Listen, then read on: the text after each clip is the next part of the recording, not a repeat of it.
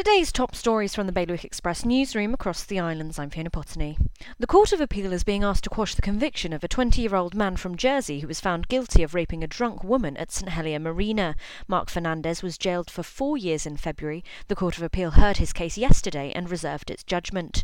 A petition has been created demanding stronger sentences for sexual offences and calling for the issue to be taken more seriously by Guernsey's justice system. B. Smith created the petition following a talk she gave about her own experiences at the Reclaim These Streets rally.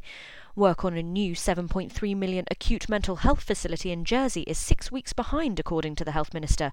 Work to create a new facility to replace Orchard House, a dedicated place of safety and a dementia assessment unit, is now expected to be finished at the end of April 2022, rather than in early March as planned.